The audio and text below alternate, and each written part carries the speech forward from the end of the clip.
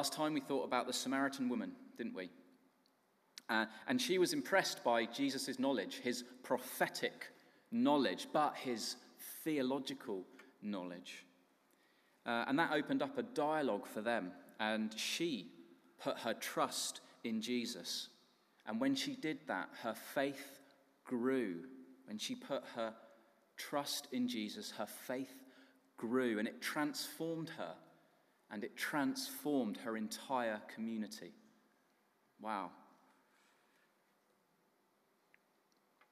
Time with Jesus brought transformation. That's my summary of last week. Time with Jesus brought transformation. This time, we're looking at the Roman centurion. And he was impressed, but he was impressed by Jesus' authority. The centurion put his trust in Jesus, and his servant was healed. Hope in Jesus brought healing. Hope in Jesus brought healing. You'll probably learn I like to give you the conclusion at the beginning, just so that we try to remember. We try to remember what the purpose is. Hope in Jesus brought healing. When I was in my early 20s, a good friend of mine, he was a rector in the Anglican church, and he recommended a book. You probably have all heard of the book. It was by Norman Vincent Peale, The Power of Positive Thinking. The Power of Positive Thinking. I think he was trying to tell me that I was a bit negative, but he did it very politely. I think what I found was I got myself into a bit of a rut in my thinking. I started to feel negative, and I stopped imagining that God would do wonderful things in my life. I limited God's capacity to change things that I was not happy with. And my friend gave me this book to read, and some people might class it as a self-help book, but the author was a minister, and he referred to lots of scriptures that helped to transform the way I was feeling and thinking. Suddenly, after reading the book, I started to have faith, belief that actually Jesus can change things in my life. And it had a really profound effect on me because I started to pray differently. My expectations were raised. I could see suddenly that anything was possible in Christ. And at the time, it's a bit embarrassing to admit this, but I struggled with singleness. And I feel I have to share this because it's part of the story. And I had prayed for a long time that I would find somebody to marry. And it didn't happen. And I felt very frustrated. And so I think that's why my cynicism set in. And at that point, my friend recommended this book to me. And then shortly after reading that book, I was encouraged to go to Lee Abbey, which is a Christian community in North Devon, as you know, most of you know. And there I served on the house team and as a pastor for 2 years. And initially I went for my interview, and I thought it was okay. I thought it was quite an intense lifestyle, but I thought it was okay. And after my 3-day interview, I decided that I wouldn't go to Lee Abbey after all. Actually, I'd rather carry on working in Cornwall, doing what I was doing. And then I got talking to a colleague about this opportunity that I had because I'd been offered a place, and I turned it down.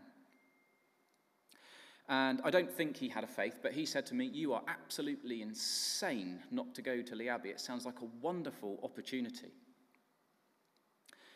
And so that planted a seed in my heart that actually I think I'd made a mistake. And so after 3 months, I phoned Lee Abbey back and I said, "Would you have me back? I know I said no, but would you have me back? I've changed my mind." And they did. They took me back and they had me join community. And to cut a very long story short, it really propelled me into all the things that I had done, moved on to do. But one very, very significant thing that it led to was meeting Hannah, my wife, and marrying her and having children. Let's trust in Jesus because he wants to transform our situations. And I know that is true for my life. He's always transformed my situations. And I just share that with you as an opportunity for me to be vulnerable with you and to get to know me. And let's think for a minute what simply trusting in Jesus might look like. Imagine how different your life might look like if you possessed an absolute and unrelenting confidence in God. How differently would you respond to difficulties and temptations if you had absolute trust and confidence in Jesus? It's easier to trust when things are going well, but what if, when bad things happened, you were confident that God would bring good out of it? Every time I read the Bible, every time, I find I'm always reminded of the simple call that we have to trust in Jesus with our lives. I don't believe faith is something that is quantifiable. I don't believe there is a formula to faith. But I do believe we are simply asked to trust in him. Faith begins with a simple move towards Jesus. Now let's move back to our passage from Matthew's Gospel, not John's. And let's think about this centurion for a moment. Actually, for quite a few moments. It's quite a long bit of the sermon. But the imperial Roman centurion, a man of prestige and power. Imperial Roman centurions were often described as the finest military men in the Roman army, and they were its backbone. So what was the criteria to become a centurion, you ask? They had to be Italian by birth. They had to be Roman citizens, and they are often men from the common population. They could only be appointed by the emperor of Rome, and they were not appointed by the Roman Senate. They were special men. They had to have devoted their lives to the military as soldiers. They were battle-hardened and highly skilled in the discipline of war. Centurion commander was the highest position an ordinary soldier could expect to attain. It was also the lowest position a high-ranking officer could hold. Military men, either side of the military classes, placed their confidence and their trust in their centurions. They were men of character. What was their function? A legion contained 6,000 highly trained soldiers, and it was divided into 60 centuries, containing 100 men. In command of each century was a centurion. They led 100 men in battle. They were responsible for the discipline in the regiment, drilling, training, and inspecting the troops. They kept standards high and punished complacency. They were, in a sense, the cement that held the Roman army together. They were responsible for keeping morale high in peacetime and in wartime. But sometimes they were dispatched for specific assignments, because not only were they trusted in battle, they were trusted with a wide variety of other tasks. So what character qualities were essential for the Roman centurion? The ability to command men on and off the battlefield, composure and reliability during conflict, readiness to hold their ground when pressed hard, and be willing to die at their posts if necessary. They were not danger seekers who jeopardized ground or men for vanity or fame. They fully embraced and embodied Roman ideals for conquest and colonization. And the full might of Rome was behind them. Rome placed its confidence in their abilities. Although they were distinguished men, their lives had been full of violence, as their purpose had been to enforce the Pax Romana, the peace in the empire, a peace often obtained by bloodshed. Their men had unfaltering confidence in them. That gives you a picture of what it meant to be a centurion. This was not a 9-to-5 job that you could dip in and out of. This was a calling, this was a vocation, this was a serious, serious job. So let's think about the centurion in the story today. And let's think about his slave, his servant. In the Roman Empire, slaves didn't usually matter. Consequently, they were often victims of cruelty and abuses. They were seen as possessions to be exploited, not as people to be valued. However, the centurion did not hold this view of his servant. He was depicted as an honorable man in the text. He had authority, power, and wealth, and yet he cared for the welfare of his servant and wanted to do everything he could to make his servant well. We would all agree, I'm sure, that he was a compassionate man. Let's think about him. He was an extraordinary man because of his attitude and his faith. He had every reason to be a proud man. He wore an impressive uniform that demanded respect and symbolized the world's greatest power at the time. He had prestige, but he humbled himself and reached out to Jesus to heal his servant. The problem was he was a Gentile. That was the problem. And according to Jewish law, Jesus was forbidden to enter his house. Gentile premises were considered unclean, especially the houses of Roman soldiers. Rome was the pagan, military, occupying force that the Jewish nation colluded with but hated.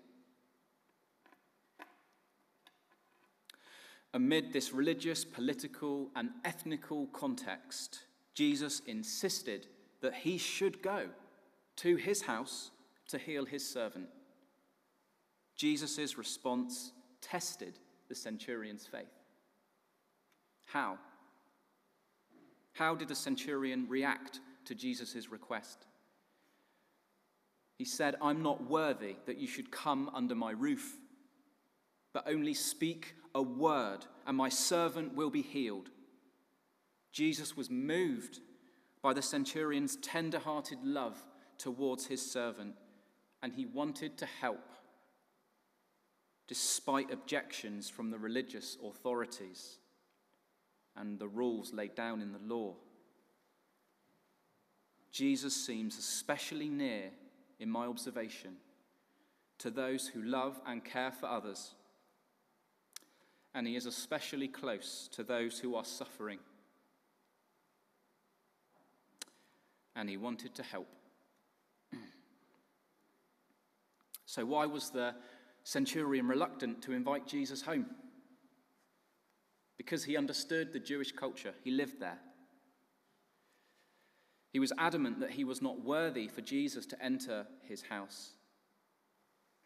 The centurion had been a professional killer, and he represented the pagan empire. He knew that he was seen as a sinner, a dog, and unworthy of receiving any help from a Jew. But he identified and he saw that Jesus had power and authority, and he said to him, I am also a man under authority, having soldiers under me. I say to this one, go, and he goes. To another, come, and he comes. And to my servant, do this, and he does it. When Jesus heard him, he marveled at him. He was amazed. Why was he amazed? The centurion had probably been watching him, and he believed that all Jesus had to do was speak one word of command, and that command would be obeyed. He understood how authority worked. He himself was under authority, and he had soldiers under his authority. And he knew that Jesus had authority over sickness and diseases. And he recognized that he had been given authority from a higher power, God the Father. Most healings happened by physical touch. The centurion asked Jesus to heal his servant by simply giving the command. And we see the centurion exercising faith in Jesus, in his goodness, and in his divine nature. You see, physical healing without physical touch was beyond belief in the culture, but not for the Roman centurion.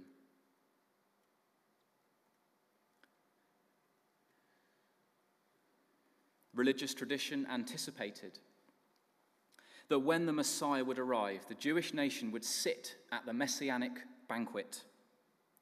They never conceived of the idea that any Gentile would be welcome. It was assumed that in that day, the Gentile nations would be annihilated. They would have no part to play in God's presence. And now, here is Jesus, declaring that many would come from east and west and sit down at the banquet in company with the patriarchs, Abraham, Isaac, and Jacob. In essence, he was saying the divine promises of God are made available to all.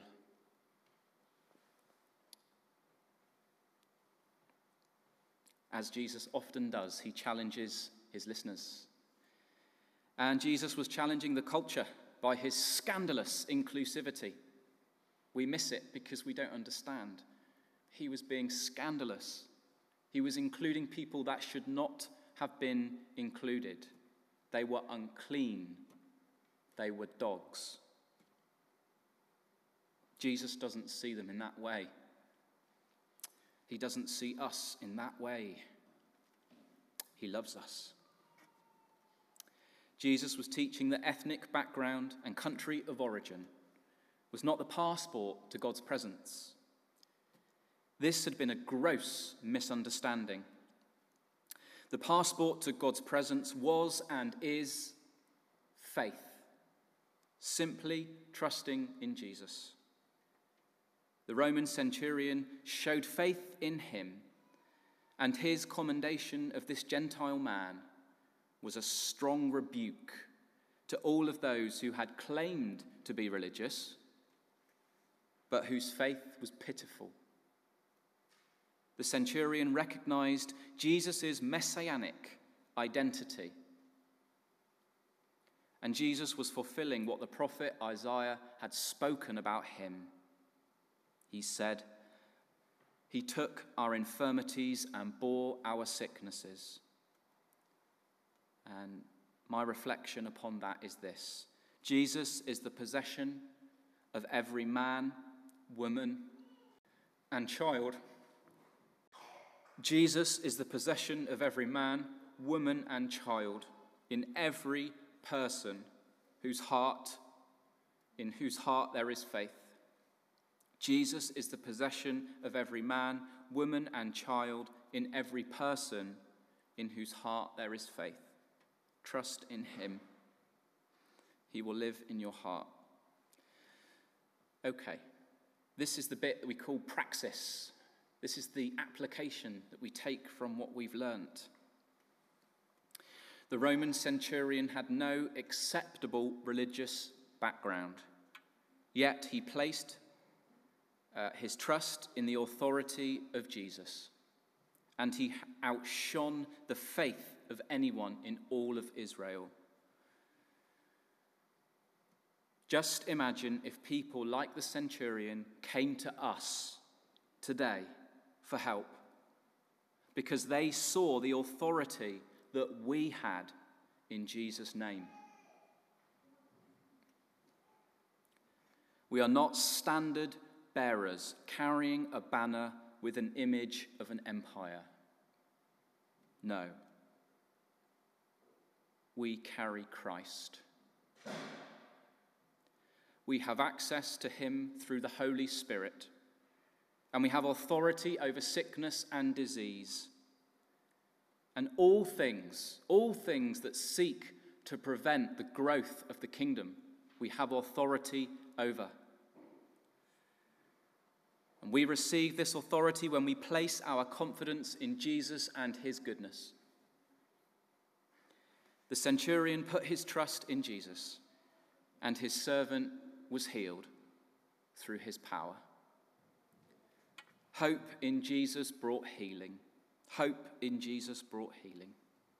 I want you to remember this. You have authority to bring healing and wholeness to a hurting world. Keep trusting in him. Let's pray. Heavenly Father, I just pray that we receive more of your Holy Spirit.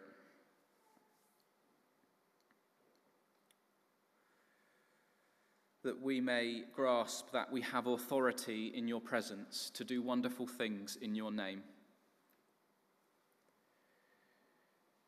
Lord, that we can do incredible things because you give us strength and you equip us. Pray for my friends today, that you will grow their faith, that they may continue to surrender their lives to you, and that you give them confidence in your love for them. In Jesus' name, amen.